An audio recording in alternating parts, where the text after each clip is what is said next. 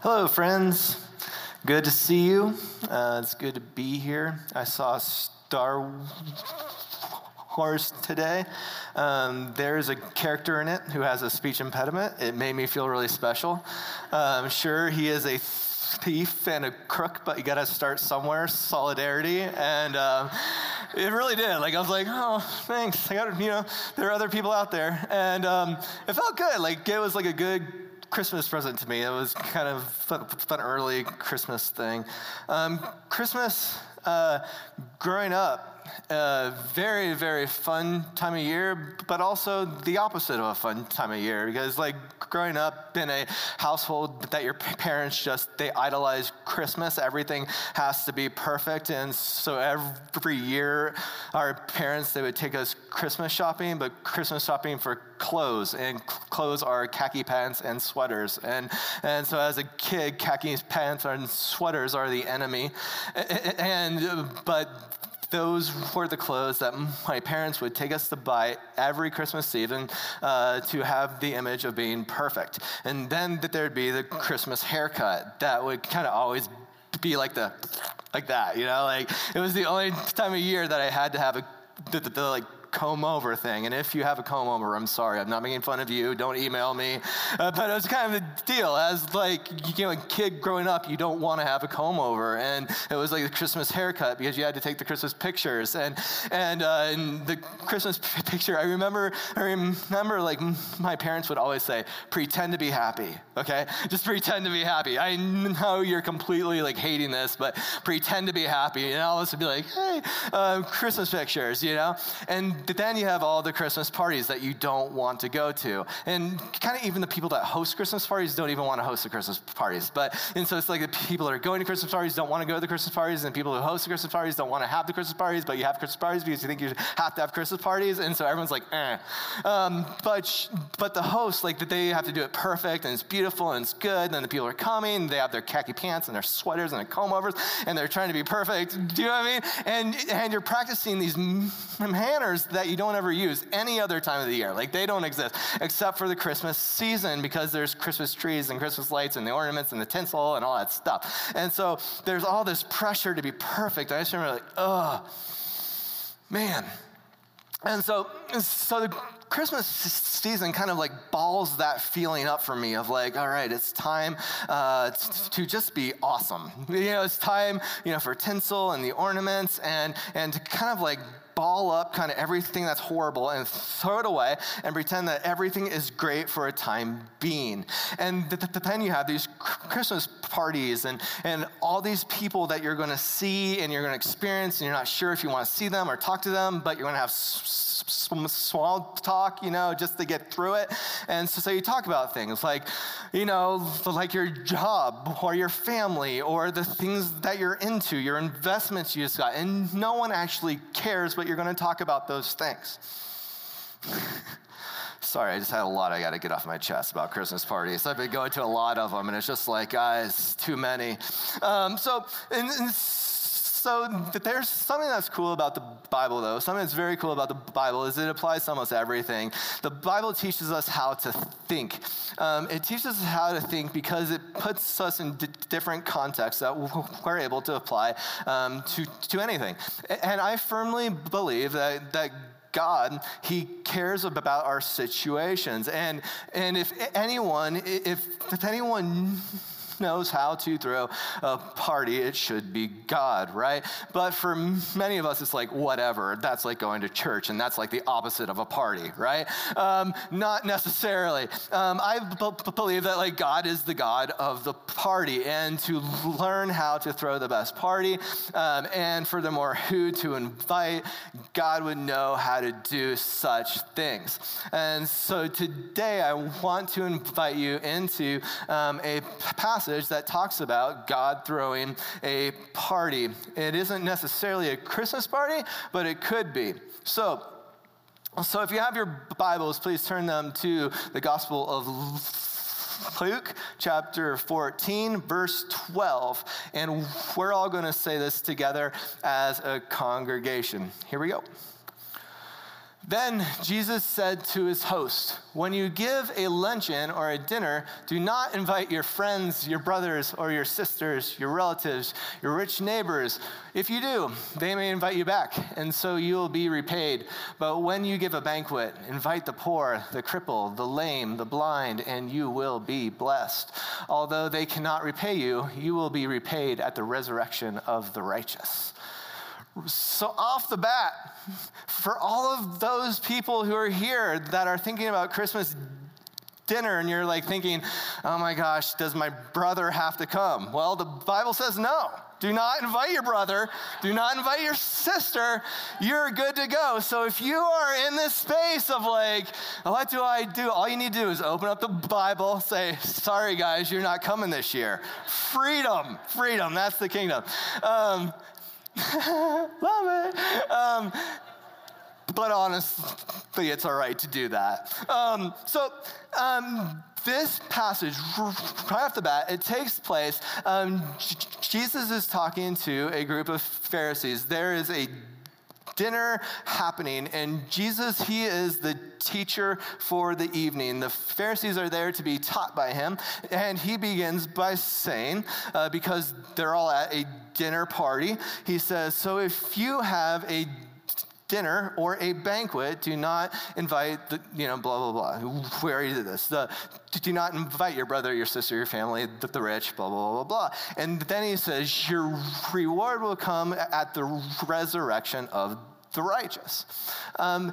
This is important to put into context right at the beginning, because this is the beginning of Jesus' teaching for the evening. This is like the climax. The past sermons that Pastor Allen has done about being at the dinner table has been building up to this point. And so he's going into the intro, and he's talking about this banquet, and he's talking about this party, and he says at the end of the intro that your payment is going to be seen at the end when there's the resurrection of the righteous. This is the intro. All that to say is when he says that, he's pretty much proclaiming, I'm talking about a party, but I'm not actually talking about a party at all. And here's how we're able to see that. So if you go on in the passage, it's directly after that, it says this. When one of those at the table with him heard this, he said to Jesus, blessed is the one who will eat at the feast of the kingdom of God. Okay, so he says, blessed is the one who eats at the feast of the kingdom of God. This is directly following Jesus saying, whenever you throw a party or a luncheon, here's who to invite. And then one of the Pharisees says, blessed is he who eats at the table of the kingdom of God. This is the Pharisee saying, I know exactly the thing you're talking about. Pause button. So Jesus is kind of bringing up the introduction to his upcoming sermon. And he's talking about a party, a banquet, a dinner, and the kingdom of God, as if the party is the kingdom of God. And the Pharisee says, I see that. Blessed is he who dines at the kingdom of God. This type of thing is very, very similar to, say, if you go to like a sports bar or something, and the Broncos are playing, and someone says, go Broncos, and then everyone in the bar will say, go Broncos. Same thing, right? So Jesus is saying, I'm about to talk to you about the kingdom of heaven. And then the Pharisee says, blessed is he who experiences the kingdom of heaven. It's like, game on, I see you, okay? So there's a parable about to happen. There's a teaching about to happen. There's a story about to happen that Jesus is going to talk about the kingdom of heaven through the idea of a banquet and a party. They know exactly what's about to happen because there's a prophecy of a banquet and there's a prophecy about a party that the upcoming teaching ties directly to. And here it is. Okay, so as a congregation, let's do it. On this mountain, the Lord Almighty will prepare a feast of the rich food for all peoples, a banquet of aged wine, the best of meats, and the finest of wines. On this mountain he will destroy the shroud that enfolds all people, the sheet that covers all nations. He will swallow up death forever. The sovereign Lord will wipe away the tears from all faces. He will remove his people's disgrace from all the earth. The Lord has spoken. In that day they will say, surely this is our God. We trusted in him, and he saved us. This is the Lord. We trusted in him. Let us rejoice and be glad in this salvation. This passage, it's traditionally called the Great Banquet.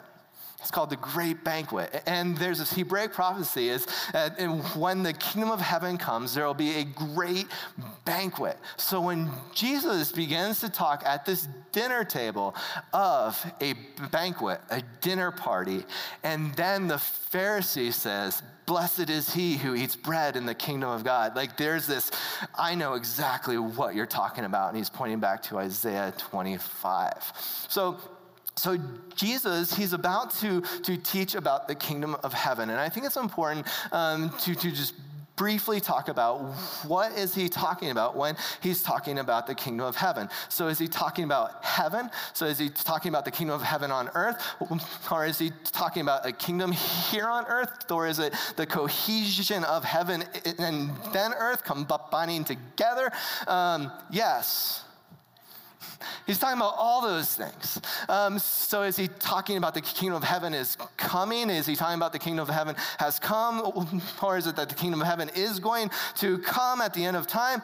Yes, he's talking about all those things. In fact, Jesus always is talking about the kingdom of heaven. He has teachings about the kingdom of heaven, and he says, the kingdom of heaven has come. The kingdom of heaven has come. And then there are other times he'll say, the kingdom of heaven is here. The kingdom of heaven is at hand. It's like all around you. Do you see it? Do you taste it? And then he'll do other ones. He'll say, the kingdom of heaven, it's coming. The kingdom of heaven is at hand. It's coming. It's coming towards us. Do you see it coming?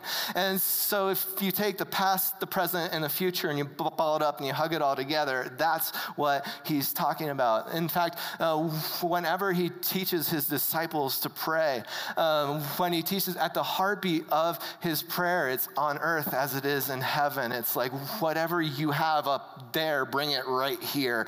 It's like what if there wasn't a difference between here and there? Bring that here, and when you bring that here, there's, you know what I'm saying? The cohesion, the hug, the crashing, the bridal, yeah. So this is what he's talking about. There is the future, there is the present, and there is the past. And furthermore, there's this great banquet that's about to happen.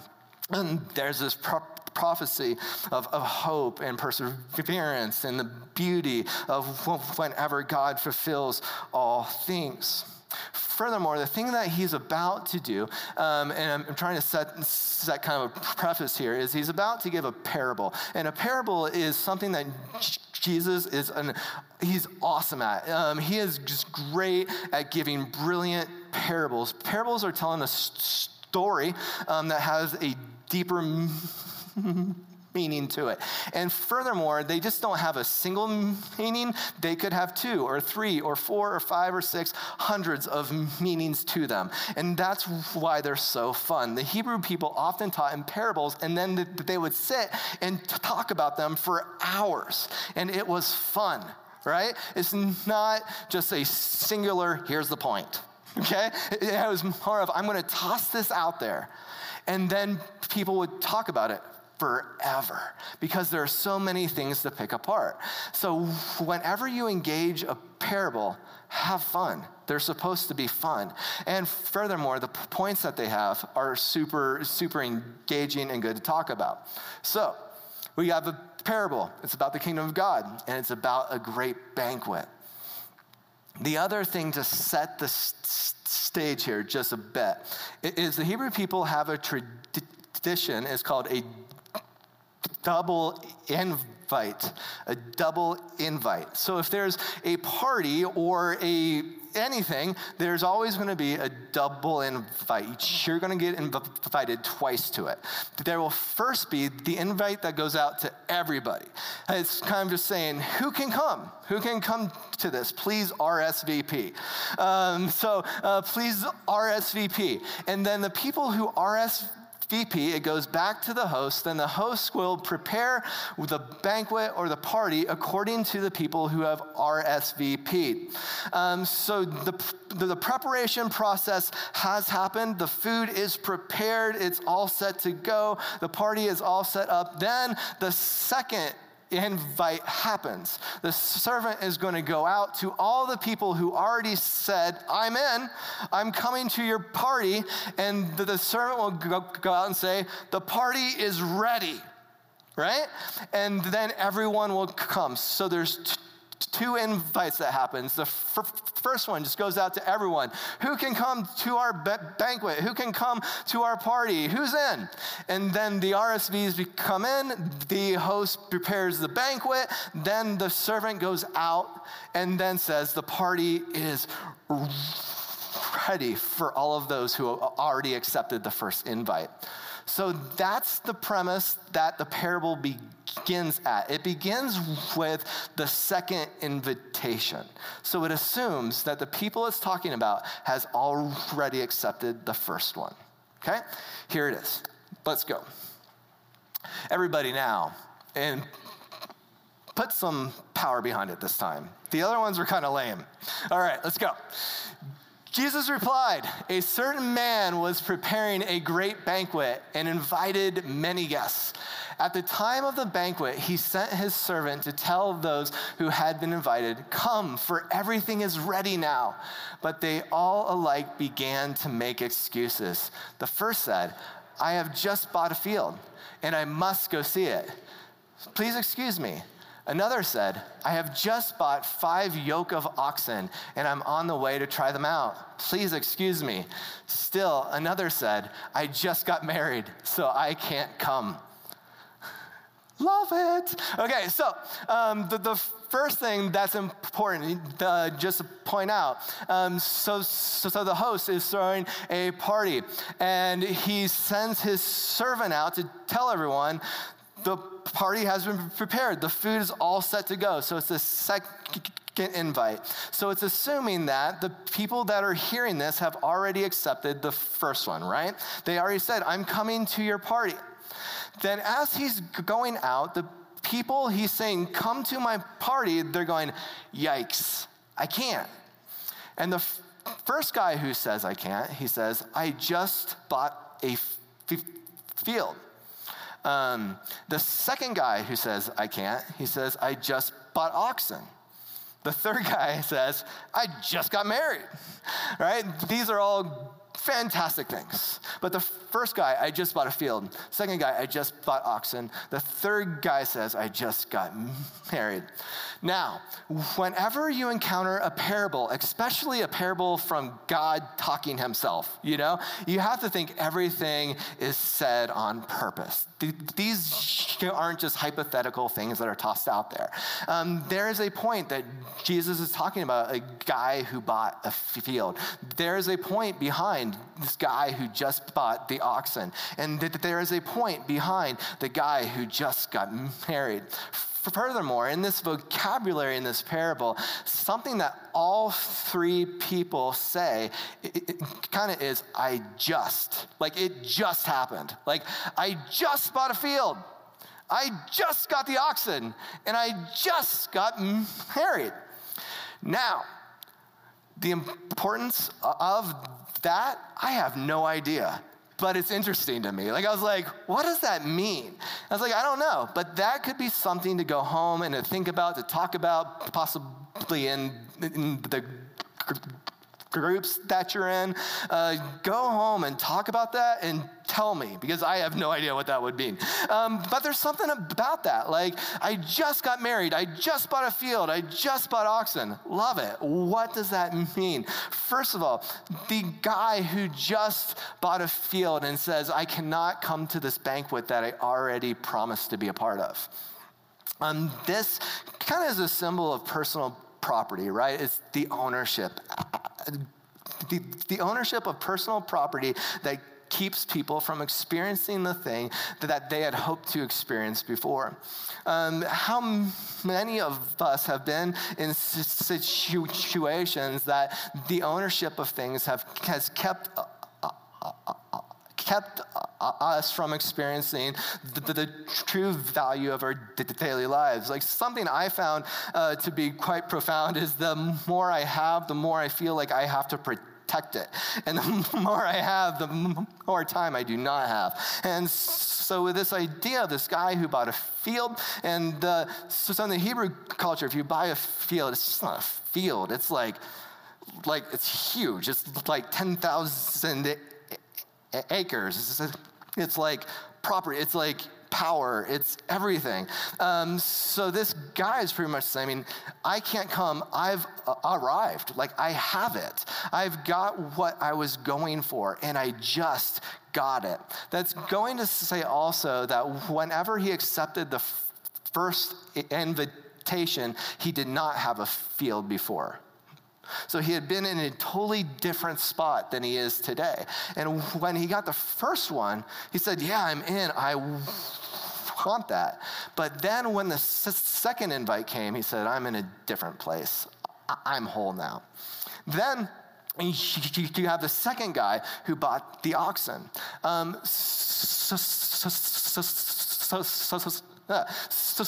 So oxen in the Hebrew culture is this symbol of promise, and it's a big, so if you have cows, they till up the field, and people will pay to have you bring the oxen to their fields to till it up for them. And so it's this idea of prospect. It's the idea of hope. Today would be similar to saying, I just bought a brand new business, or I'm beginning a company. To have that many oxen, and he's about to try it out. Furthermore, it just happened. I just bought this. I just am now engaging this opportunity. Opportunity is at hand for me. I just got it.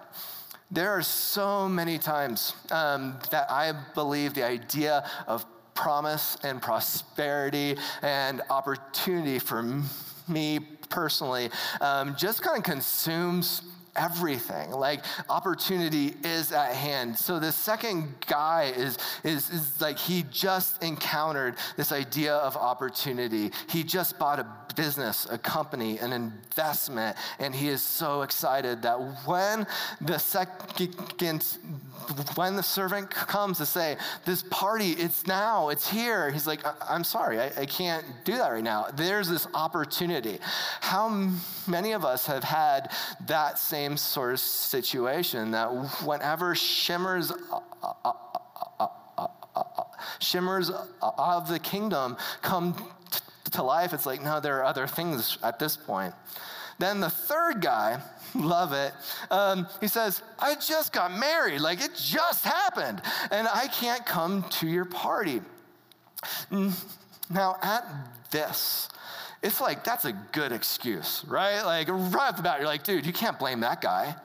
And you have to think, in terms of a parable, and in terms of Jesus' teaching, of course you can't blame that guy.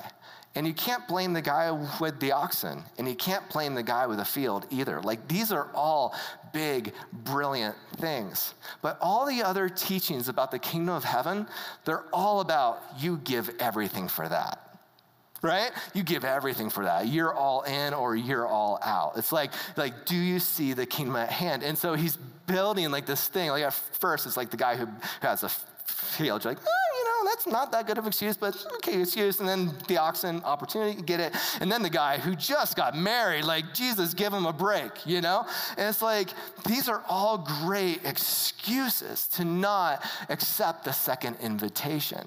But they aren't in Jesus' perspective of the value of the great banquet and the value of the kingdom. It's like all these people are missing the greatest opportunity of all time because they're too busy with their private property. They're too preoccupied with the potential investments, and they're too engulfed in personal relations that they don't see it. There is something subversive about the kingdom of God that I love. That I think so often, whenever people think about the kingdom of God, they think about the clouds parting and then like heaven crashing into earth and huge things happen. And it's all about being prepared for that. It's like we are all preparing ourselves for something huge, right? And when something huge happens, I will be prepared. And I bet you the guy who had the field had been prepared for something huge, and the guy with the oxen was prepared for something huge, and the guy who just got married was preparing himself for something huge. That if the clouds parted and heaven crashed into earth, they said, I'm in. But I think so much about the kingdom of heaven and the subversive culture of the kingdom of heaven is preparing ourselves for something very, very, very small. Very small, tiny things all over the place, very small. It is easy to prepare our hearts for something that is huge. It is very hard to prepare our hearts for something small. And the kingdom of heaven penetrates our daily lives all the time. And we miss it. We miss the second invite all the time because we are so caught up in all of our stuff. We're so caught up. And it's like the kingdom of heaven is inviting us to come and play. And we are like, sorry, I just bought a field. Sorry, I just bought oxen. Sorry, I just got married. And those are all great excuses, but they're not. You see, the kingdom of heaven is all about this subversive culture that changes from the inside out. That if you do not see it, like living and breathing and just a simple reality of the time that you have to engage the Holy Spirit and what the Holy Spirit is telling us to do in every situation, in any time period, you're missing it. Like we're missing it. I don't know how many times that I felt like, man, this is a great opportunity to spend time at home and play with the kids. And then I'm like, no, I got to do my job, or I got to do my investments, or I need to thrive here. And I miss the simple realities, or like those times that I could have been a better husband, but I'm too busy to see it. There are times that I'm totally out in public, thinking I should spend time with so-and-so, but I think, no, I should be going here, or I should be doing this, or I should be spending my money in this. I mean, like so many times I just miss it because I'm so busy. And furthermore, I think I'm all right. So in my head, I'm like, man, I got good excuses here. I got really good excuses. I have things I need to take care of. I have opportunities that I'm pursuing, and I'm in this. But then the parable continues on, all right? The parable continues. The parable doesn't end here with the people just saying, I'm out, please excuse me. It continues. Here it is. The servant came back and reported this to his master. Then the owner of the house became very angry and ordered his servant, go out quickly into the streets and alleys of the town and bring the poor, the crippled, the blind, and the lame. So you had the people at first who accepted the invite, and they said, no, I'm sorry, I have property, I have the oxen, and I just got married. And so the servant comes back and says, sorry, man, the people aren't coming. And the host gets mad and says, go back out there and you bring in the poor, you bring in the cripple, and you bring in the blind, and you bring in the lame, and those will be the people who will be at my party. First of all, that's an interesting party if you think about that. You have this huge table, and those are the people that are going to be at it. But also, this is a parable, right? And everything in a parable has purpose. And Jesus is like the king of juxtaposition. And what he does in almost all of his parables is the compare and contrast and the opposite. Do you know what I'm saying? Okay, so at first he's talking about these guys who have fields and the oxen and those that just got married. Like these are like the high people in Hebrew society. Then he's talking about the poor, the blind, the cripple, the lame, right? The opposite. And in parable, juxtaposition is important. So the poor corresponds to who? The guy who just bought the field, right? So if the guy who can't buy the field is not going to come, then I want the opposite of him, right? Invite the poor people. And then if the guy who just bought the oxen can't come, who's the opposite of the oxen guy? Remember, to have the oxen, you have a plow behind the oxen. You're behind the oxen. You're standing on the oxen. You're pulling back on the oxen. And so he's like, so if we can't have the oxen guy, invite the cripple guy, because he doesn't have the oxen, right? And then he says, then invite the blind and the lame. Who are they in Hebrew culture? They're the people out on the streets that are begging because they don't have family. They won't ever get married because they can't provide for anyone. And so they are out on the streets begging, and they are alone. And so it is the opposite of the guy who just got married. So juxtaposition, right? So you have this parable. Like you have this guy who says, I can't come. I'm sorry, I just bought a field. So Jesus said, then bring the poor guy.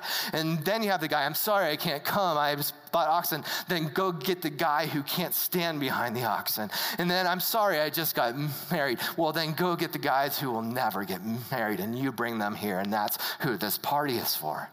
And this is important because what is this party, right? It's just not any party, right? What's this party all about from the beginning? Here it is again. Okay, everybody. On this mountain, the Lord Almighty will prepare a feast of rich food for all people, a banquet of aged wine, the best of all meats, the finest of wines.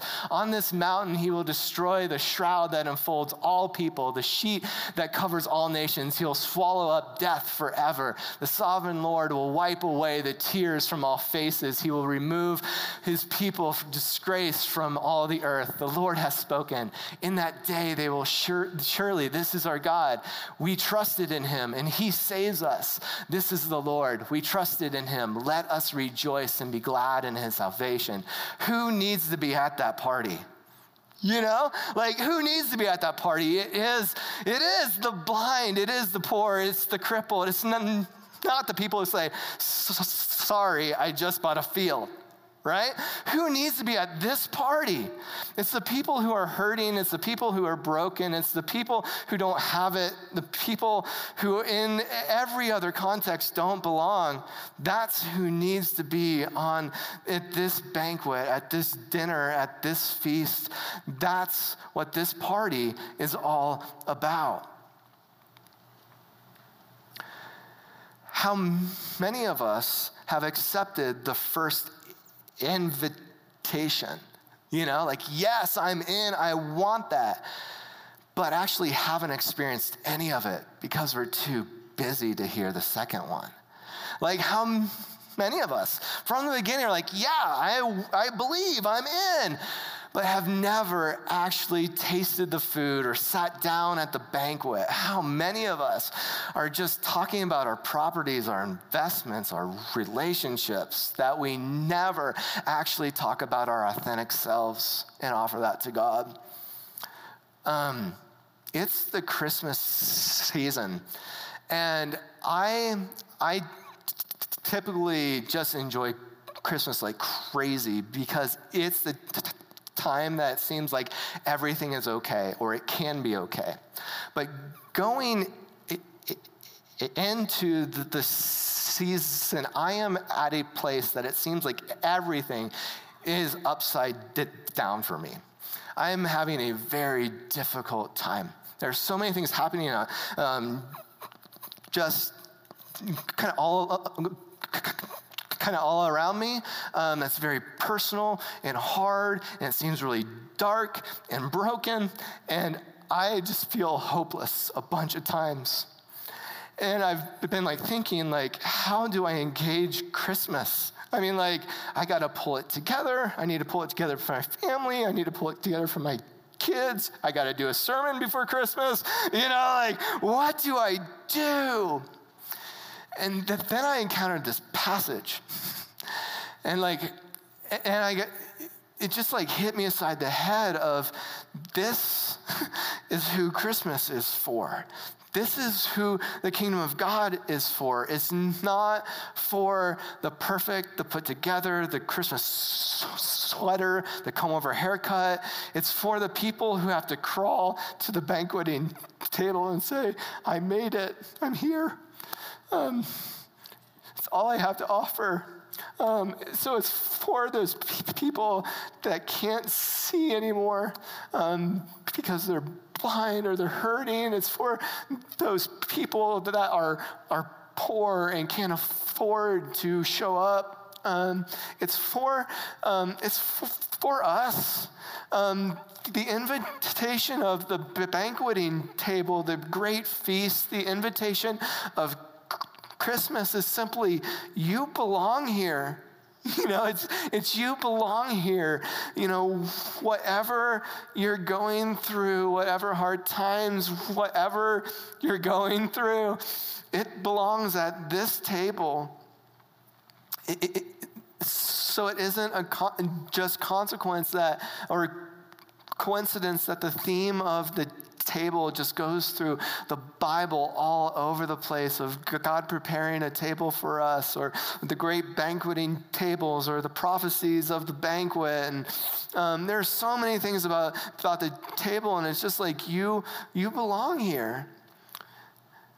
And so in this season, I want to challenge you and to invite you to authenticity, to integrity, to honesty, and to show up and experience Christ, truly who you are. I have not been as excited to experience Christmas as I am today, because before I would show up and everything seemed perfect. And that's the thing that I offered Christ. I said, here I am. It's my perfect self. This Christmas season, I'm excited to crawl up to the table, broken and bleeding and tired and exhausted, and saying, here I am, save me. And I'm really excited about that, because that's what Christmas is all about. So if you host a party, don't invite perfect people. They're not going to show up because they do not exist. Invite the broken, the poor, the hurting, the blind, the lame, because those are the people who are going to show up, because that's who we all are. And if you are hurting and broken and tired and lame, you belong here. So blessed are you who are honest about the situations that you are in. Blessed are you if you are hurting. Blessed are you if you are blind. Blessed are you if you are crippled. Blessed are you if you are experiencing pain. Blessed are you who see things as they actually are, because Jesus has prepared a great feast for you. Please pray with me. Oh Lord, we thank you. We thank you for who you are and the table that you have prepared for us, that you do not invite us to get all of our things together, to put on our khaki pants and our sweatshirts and our haircuts. In fact, you say, just keep those at home. Come, crawl here, hobble here. There's a seat for you. God, we thank you that you do not invite perfect people. Jesus, we thank you for your invitation to us. We thank you for both of them. Jesus, we thank you that you continually tell us, you belong, you belong, you belong, you belong, you belong. So for those of you who do not believe that you belong, hear this. You belong, you belong, you belong, you belong, you belong, you belong. You belong.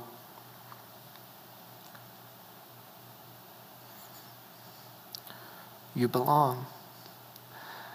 The things that have kept you from thinking that you belong are the things that make you belong. So come as you are, heavy and broken. Come as you are, happy and joyful. Come as you are, blind and seeing. Come as you are, poor and rich. This table is for you. Come as you are.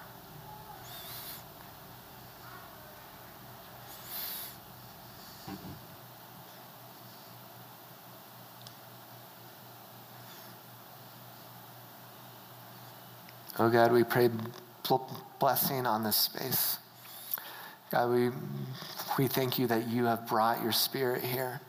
We thank you that you have prepared a place for us long, long ago for this very moment. We thank you that you invite us to come just as we are, in the state that we are, and that we do not have to pretend here. So as this time of singing or sitting or standing or being quiet is about to begin, I want to invite you to be who you are and offer God the things that you bring. Some of you are excited to be in this space and you've brought things and you're excited to sing. Awesome. Some of you aren't. Awesome. Some of you are compelled to stand and put your hands in the air. Praise God. Some of you are compelled to sit down and be quiet. Praise God. Some of you are in this space of questioning and doubt and tears and crying. Praise God. Some of you are in places of praise and joy. Praise God. Wherever you are, I want to invite you into a space to be that. And bring whatever you have brought to the table. This is an invitation to stay inside the comfort zone that you have. And to be you. And to have and to engage the place you are. And to say, God, this is my authentic heart right now. So if you are in a place of joy, be that. If you are in a place of sorrow, be that. If you are in a place of pain, be that. If you are in a place of thanksgiving, be that. But be what you're bringing to the table now, because you, wherever you are, you belong here. God has prepared a place for you.